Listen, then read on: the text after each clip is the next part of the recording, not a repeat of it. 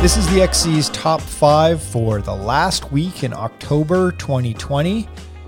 Getting the band back together again because we've got 5 good ones this week. My name is Michael Doyle and I'm joined, as always, by Andrew Cruikshank. Andrew, it's actually been a little while since we've done this. Nice to see your face, at least on our Zoom call here, and nice to hear your voice, presumably. How are you doing?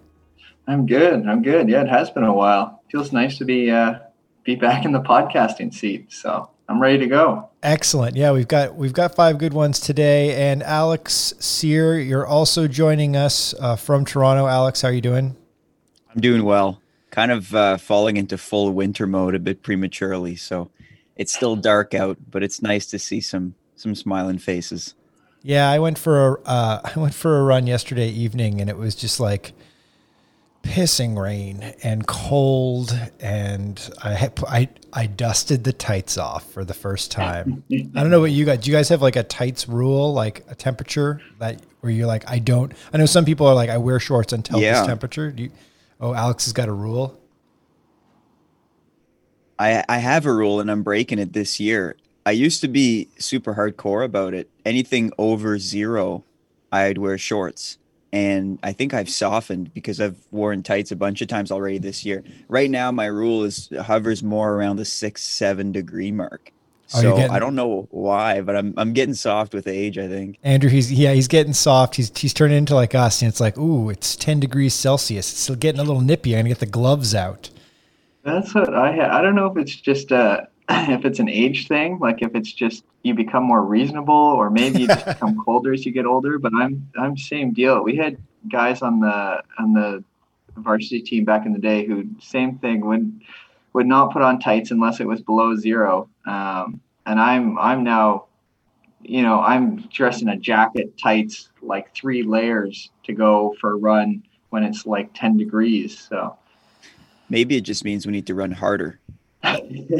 That's possibly it. All right. So today we've got a bevy of stories, including a familiar name from the 2012 Olympics and 2016, I guess, as well, has popped up for all the wrong reasons in the news this week. We'll talk a little bit about a kind of amazing ultra that took place in the last week as well, and an older gentleman vying for GOAT marathoner status, as well as the IOC being the IOC. But first, our first topic of the day, with a dearth of running events, of races around the world, obviously for the last number of months, a group or groups of elite training squads in the U.S. have been taking things into their own hands recently, as evidenced by a real treat that we've been served up in the last 7 days. Is not one now, but 2 races hosted by the Hanson's Brooks Original Distance Project out of Michigan. And they put on an Ekiden last week, which was that's a Japanese style marathon relay, mixed relay, which we'll talk about real quick. But then this morning they just slid in a half, like a world-class half marathon run on these bike paths out in beautiful Michigan with the fall colors. And what's most fascinating about this, guys, is that they've got drones in the air and people on bikes, and they've been doing live streams of both events with mixed success, technically speaking. But Andrew, unpack a little bit first, real quick, the Ekiden. It happened a week ago, so I guess we don't need to go into too much detail, but just sort of like give us a snapshot of that. And then Alex, I'll pivot to you for the half marathon results and kind of what your initial takeaway thoughts were from this morning. So Andrew, the Ekiden. Yeah, they keep surprising us. They keep just throwing stuff at us, these elite groups. But the Ekiden was an impressive race. They threw together a really deep field, deep teams, despite the fact that they did have some technical difficulties with the live stream. But it ended up being NAS Elite. They took home the win. They clocked a time of 2:10.11. overall. So it's an Ekiden is a bunch of different distances that equate to a marathon. And so NAS Elite managed to beat the next closest team, which was hosts Hanson Brooks, by nearly 2 minutes, as well as other teams like Minnesota Distance Elite were there, Roots Running Project, Atlanta Track Club, and Team Boulder. So just to kind of give you an idea of what NAS Elite's team was running, we had Tyler Day, a newcomer to NAS. He started the team off with a 10K, and he ran 28:46. He then passed the baton off to Lauren Paquette. She ran 6.1K and was going 15:50 for 5K pace, which is also very fast. Mm-hmm. Then they passed it off to Rory Linkletter for the third leg. He was 5K. He passed it to Kellen Taylor, who ran 10K. She passed it off to Scott Fauble for another 6.1K. And finally to Danny Shanahan for the final 5K. So they threw together a pretty impressive team in a very fast time. Yeah, Alex, it's been kind of fun because they've been streaming these events on Facebook. And obviously with the first event last week, the Ekiden, they had huge problems, and they ended up basically having to fill with no real images of the race for 2-ish hours. This time around with the half marathon, a lot more success with the live stream. It was a lot of fun to watch. How did this morning's events go? It's really killing my workflow, Michael. One day a week, usually Wednesdays, I have to dedicate to Michigan's races, and I'm getting so distracted. It's been hours I've been on my Facebook. I'm happy that they got the stream figured out, because both races were very entertaining, and the finish of the men's race was incredibly close. But like you said, it's crazy the world-class field they were able to assemble despite the pandemic, despite the limitations. Let's start with the women's side.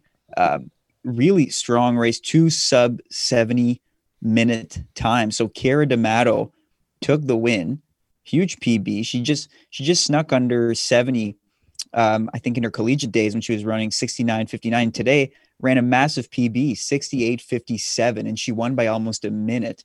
She beat out Emma Bates, who also PB'd by nearly 2 minutes herself. She was 69:44. And then in third was Elena Tabb, who ran 71:02, 111:02. So a really strong field, especially top heavy on the women's side. And I'd be remiss not to mention Lonnie Marchand, our Canadian, finishing 10th. Not her personal best time, but what makes it impressive for her is she's been out for like 3 years with hip labrum issues. So we know usually when someone says hip labrum, you just kind of cringe. It's a pretty serious issue. And I think at times she wasn't sure if she'd be able to come back. So, this is just another, now she puts herself in the race for the 2021 Olympics, which we know in the women's marathon in Canada is super deep. So hats off to Lonnie Marchand for coming back from those injuries. And then the men's side, I'd say, was it as top heavy? Tough to say, but it was closer. And it was, I think, perhaps deeper. There were 9 men who ran in the 62s. So you rarely see that ever. And I gotta reproach Rory Linkletter here. He never told me he was running a half marathon. I had him on the podcast a couple days ago. I'm starting to think this was some sort of a secret event. I looked on Twitter, and I looked at Runner Space, and there was very little hype for this event. So it was like they knew the fast people would be there, and that was enough. But for the men's race, it was insanely close.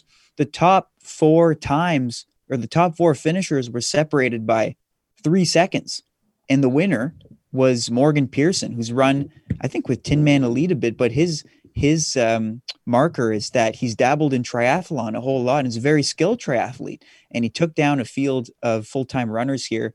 62:15 was his time. He beat Tyler Day, who Andrew mentioned is a newcomer at NAZ Elite and was a 6-time All-American, I think, in the NCAA.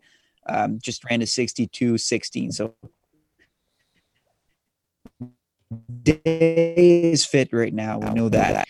And then Scott Fauble, 209 guy, 62:18. So super close on the top end.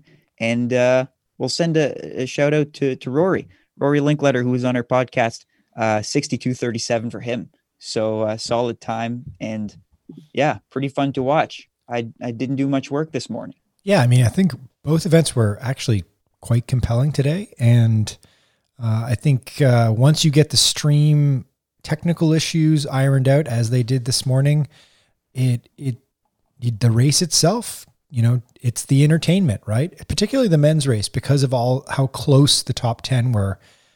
I did find myself in the last mile really kind of like shutting down everything else I did and staring at the feed for, the last few minutes, watching as the race played out. And they had a nice drone shot overhead for some of it. I wonder if this is, going to be part of our future, certainly in 2021, where it's going to be these kind of like homespun events that are also streamed as something that we can follow along ourselves. So we'll see. We shall see. But really appreciated that Hanson's Brooks put that together. We should note one final thing that comes to mind here is that the glaring hole in the sort of like star system of elite groups in the U.S., sort of influencer, IG, YouTube groups in the U.S. that was not there was the Bowerman Project, the Bowerman Club, the Bowerman Elite from Nike from Oregon. They had a COVID positive test, I believe, last week, and that's why they didn't show up at the Ekiden.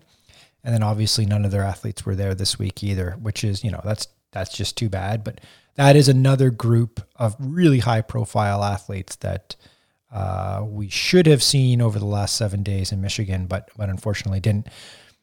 And the cool thing about all this is this tees up the race that's happening in Arizona in December, the marathon project that's happening in December, which will be a Olympic qualifying race for athletes that are from outside the U.S. And then for athletes within the U.S., it will be an opportunity to run a world-class marathon given the situation. And a lot of the athletes that ran today are planning on running that. So it was like over half the athletes in both the men's and the women's field are planning on running that race in Arizona in December. So we'll certainly be watching that very closely. All right, moving on. Topic number 2, a 2012 Olympic gold medalist in the 1500 meters has got some explaining to do. Alex Taoufik Makhloufi of Algeria is in the news for all the wrong reasons. Break down for us what the heck is going on with Makhloufi, or potentially going on with Makhloufi. So if you remember Makhloufi, he came into the forefront in 2012 by winning decidedly the 1500 meters. And then in at the London Olympics and 2016 Olympics, he was right back on top with 2 silver medals in the 15 and the 8. So a great peaker, we've always said.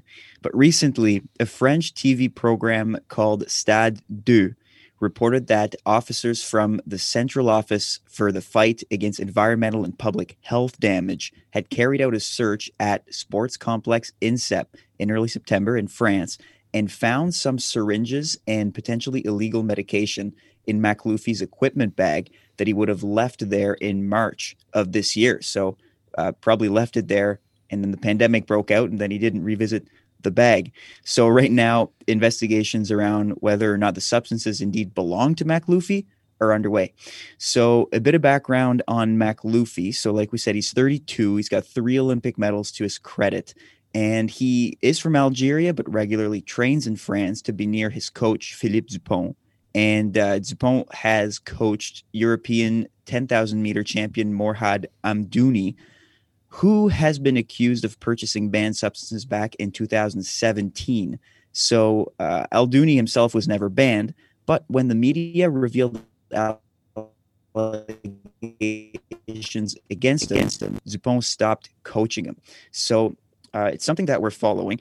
I can't help but recall some, at least a weird little anecdote that I remember back from my undergrad in 2016.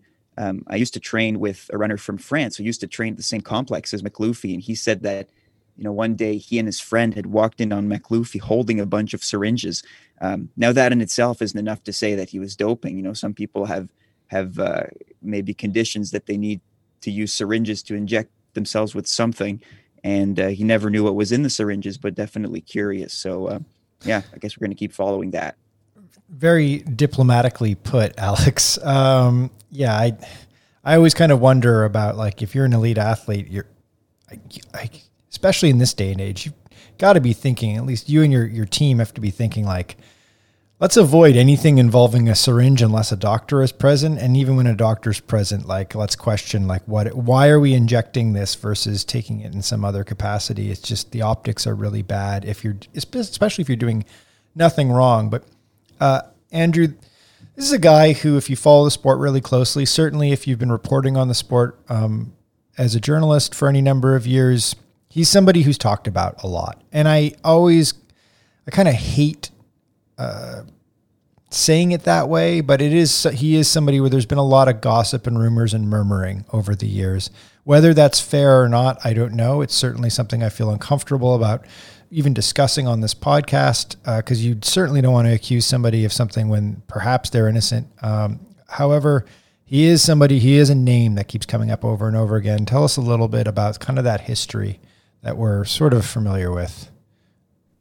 Makloufi is definitely a curious character. Kind of since 2010, he's gone through these cycles where he'll disappear kind of from the short list of elite milers in the world for what seems like years, and then he reemerges just in time for the Olympics and World Championships, and seems to kind of dominate.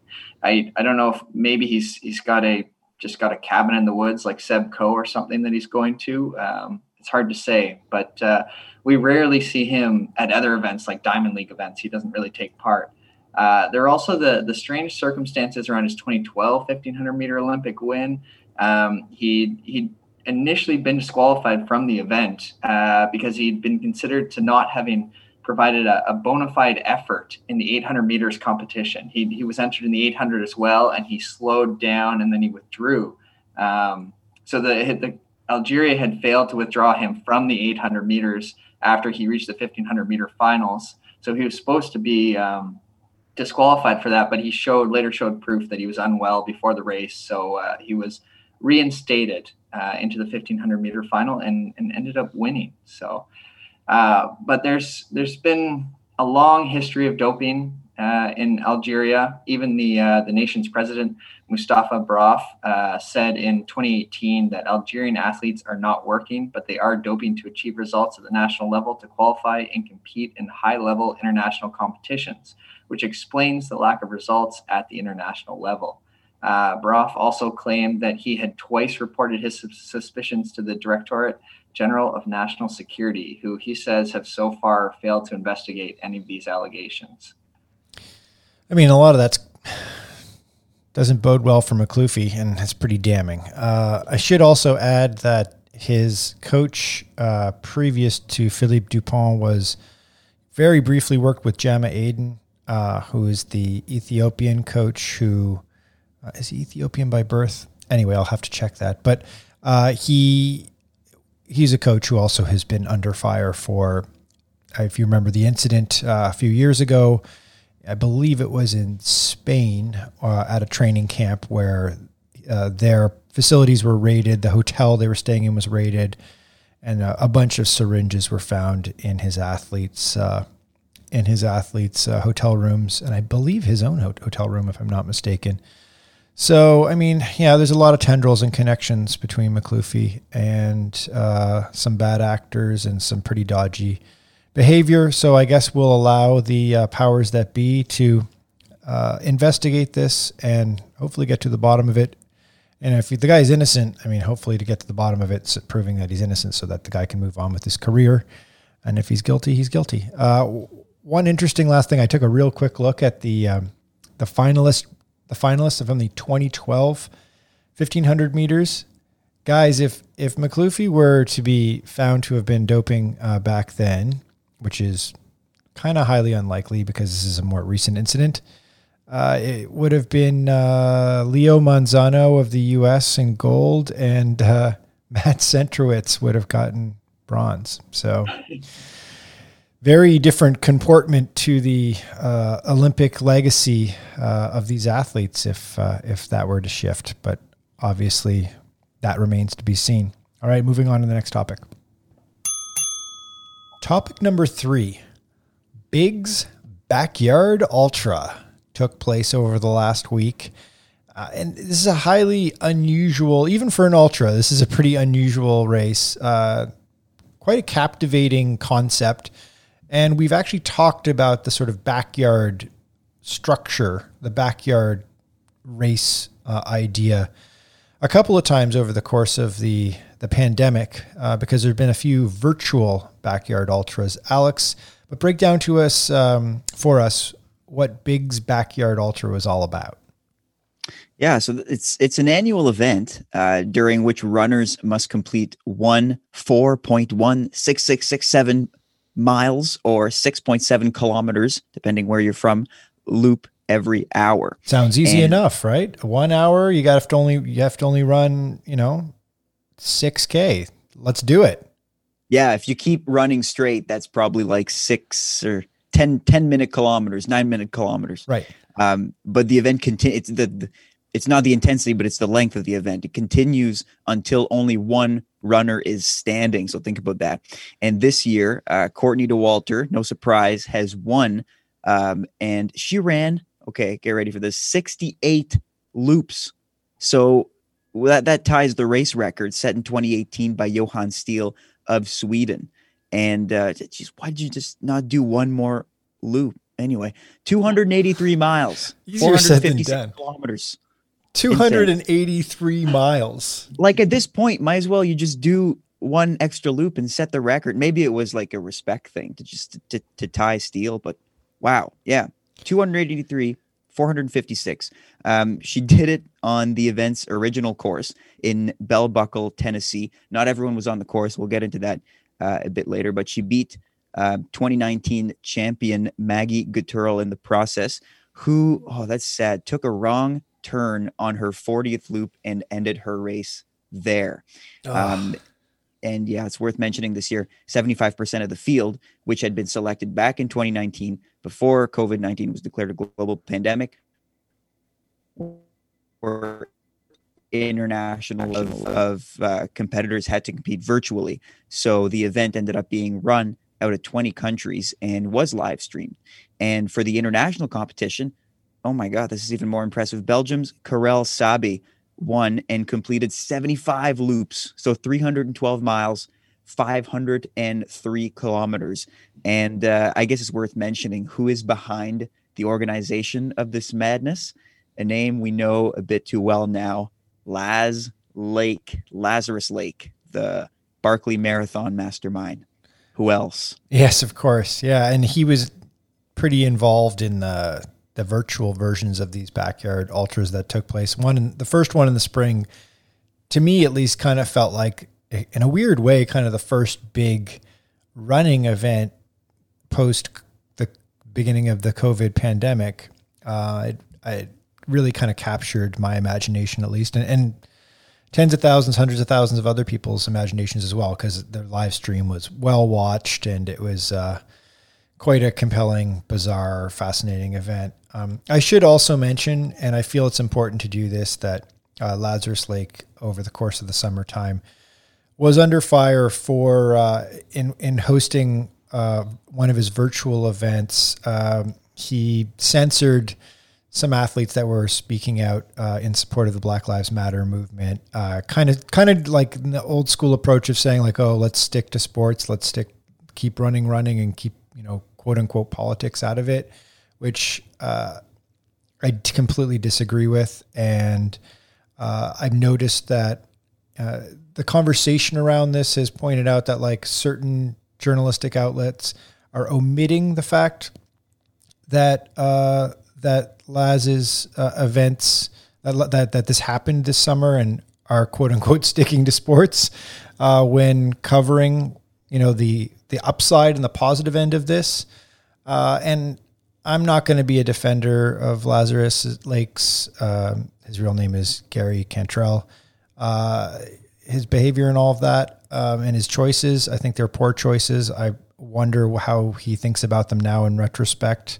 I do not know. I've not spoken to him, but I think it is important to acknowledge the fact that this happened, and it's unfortunate to say the least. And I don't think we don't live in a time, thankfully, anymore where sports and greater social issues are kept separate. We don't live in that world anymore, and I think that's a good thing. Anyway, Andrew, it's kind of cool that like a woman won this event, and ultra running is perhaps unique in that women can dominate these events in certain content and certain situations, which I think is exciting and makes kind of like shines an interesting light on ultra running specifically. It's a much more, the farther you go, the more level the playing field. What do you think of that? And also, what would your strategy be for running 4.17 miles in an hour over and over and over again? Yeah, Gay, I hate to burst both of your bubbles, but unfortunately we are at an inherent disadvantage to women when it comes to running ultra races. There was a study, actually, a run repeat study, that showed that women are better than men at maintaining a consistent pace over extended periods of time. There's some other advantages as well, like women are better at coping with heat. They also have less fluid loss, and they burn more fat than men, giving them a consistent and nearly limitless energy release. A lot of it stems also from women just being kind of generally smaller than men are. So a lighter runner tends to put less stress on their body. And over time, that has advantages, especially if it's up and down hills. Downhill in particular can really damage the body. So it's not that surprising that DeWalter took the win, actually.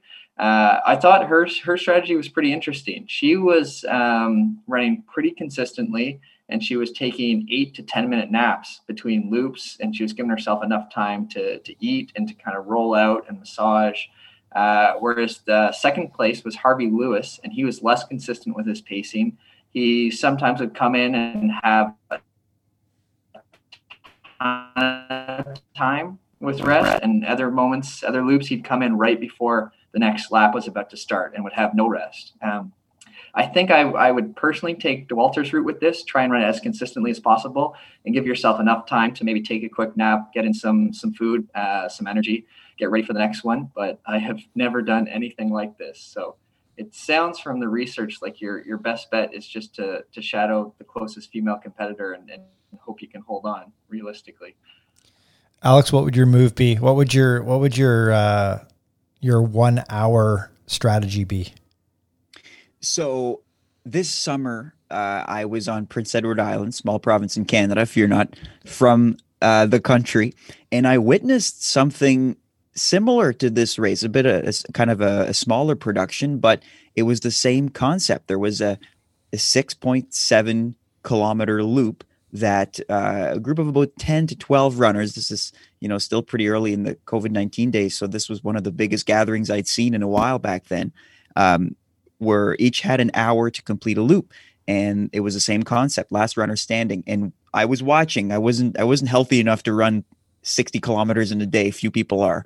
And what I noticed was that those who did well were those who kept their resting period relatively short and their pace relatively slow. So there was one runner who went fast, was running 4-minute Ks, 4 to 4:30-minute kilometers.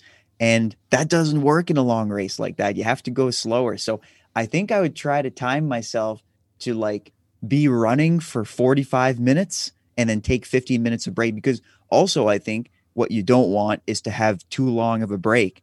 So then you start again and your legs are rusty. And I've never tried this. So I'm shooting smoke out of my bum, but I don't know. I think I would try to go for that relatively short break. Lock in just 7-minute kilometers. I've never run a 7-minute kilometer in my life, but that's what I would try. And wear big Hoka shoes. I don't know why. It just feels appropriate.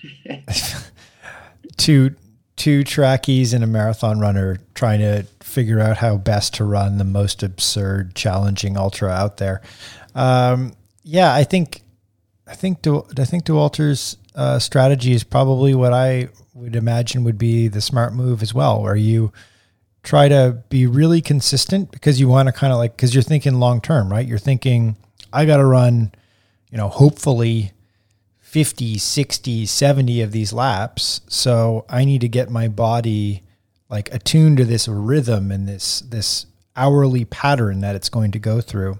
I have a chuckle of thinking about like a 7 or 8 minute power nap every hour for, several hours in a row. I don't know if you guys, maybe you're too young, but the Seinfeld episode with Kramer trying to nap for, what was it, like 15 minutes on the hour instead of napping for 8 hours every night. And then eventually he just slowly goes insane. Because apparently, I think it was Da Vinci that's how he, this is what Kramer was saying in a Seinfeld episode. That's how Da Vinci lived, was he didn't sleep 8 hours at night. He didn't want to waste the time. So he had like little power naps at the end of the hour. Totally mind boggling. I think what you have to do is you also don't want to have to modify your own natural stride to too great a degree in either direction. You certainly don't want to be running too fast. But then also if you are modifying your stride to run much more slowly than you're used to running, I think that also can do a little bit of can put some wear and tear on your body. And over time, you're going to break down. It's a total war of attrition, right? So you've got, basically, it's like threading a needle. You got to figure out like as you said, Alex, like you don't want to be taking too much time off every hour, because then you're going to be creaky getting back and starting again, especially like deep into the race. You need some rest, but you don't want to take too little rest. You want to run you don't want to run too quickly. You also don't want to run too slowly. It's just like, it's the Goldilocks scenario, and pretty impressive, pretty amazing that she sort of like totally figured out how to just like absolutely nail it. I think it should just be added quickly on the note of Kramer and power naps that DeWalter did apparently start seeing things throughout the race. So apparently she started kind of seeing animals, and she had this one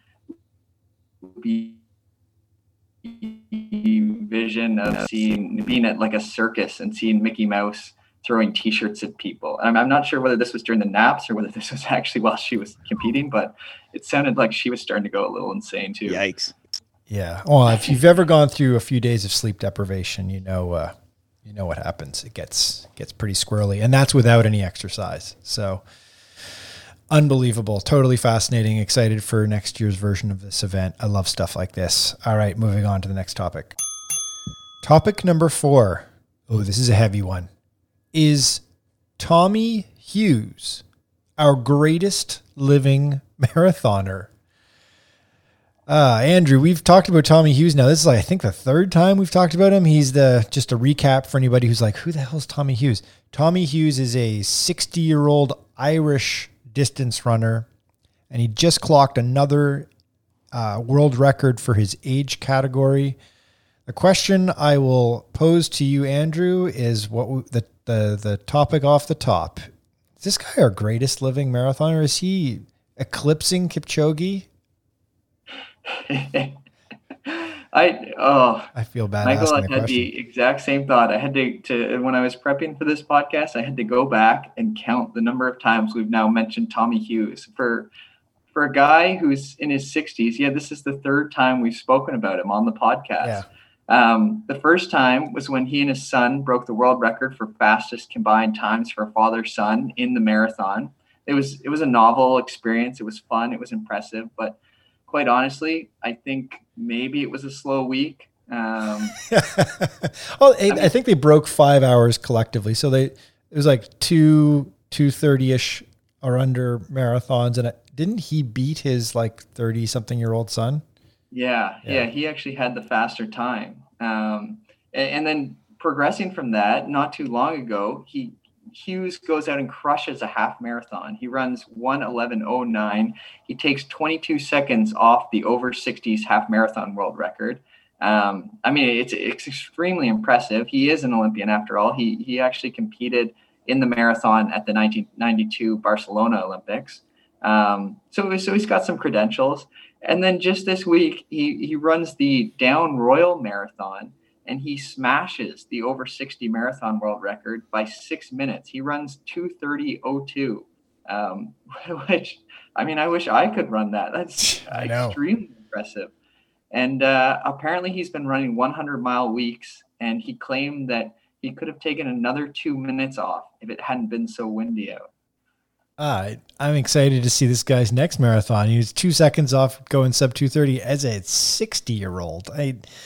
I don't know what that computes to if you put it in the calculators to figure out like the age graded time on that, but it's got to be super hot. Alex, did you run the numbers on this? Is this guy in Kipchoge territory?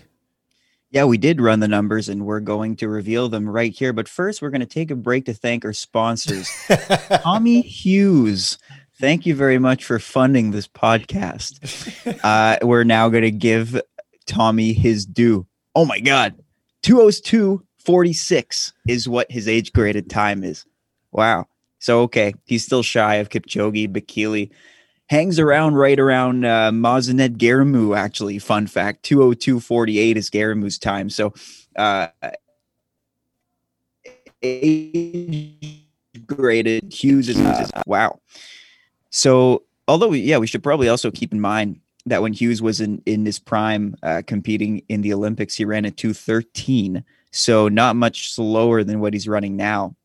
In fact, he actually ran slower at the Olympics. He finished 72nd in 2:32:55 when he was competing. I think that was in 94, if I have that correctly. And it should also be mentioned that Hughes had a rough go in the last few years. You know, as recently as when he was in his 50s, he dealt with bouts of depression and alcoholism. So it's amazing to see him bounce back. And if he can bounce back this well and run 2:30 at age 60, geez, who knows what else he's capable of. And what's our excuse? Good question. I know. I feel, feeling sorry for myself on a Wednesday morning, not being able to get out of bed to go for a 10-mile run or even a less than 10-mile run, a 60-minute run. And this guy is extraordinary. He typically his training, he broke it down. Even today, his training is the same as it was when he was an Olympic level athlete, which is he tends to run, I think it's like 2 times 10 miles a day, like a morning and an evening 10 miler. And then he does about 20 miler on Sundays for a long run, and very simple training, 1 track session a week. Doesn't get carried away. He says he doesn't really wear a watch, just listens to his body. If he's tired, he takes it easier or takes time off or takes off one of those 2 runs a day. It's like a very simple form of training. I highly, highly recommend there's a feature in Runner's World recently about him and about a little bit about the backstory. And it goes into the fact that he was, a guy who only really discovered his talent as an adult and then made it into the Olympics.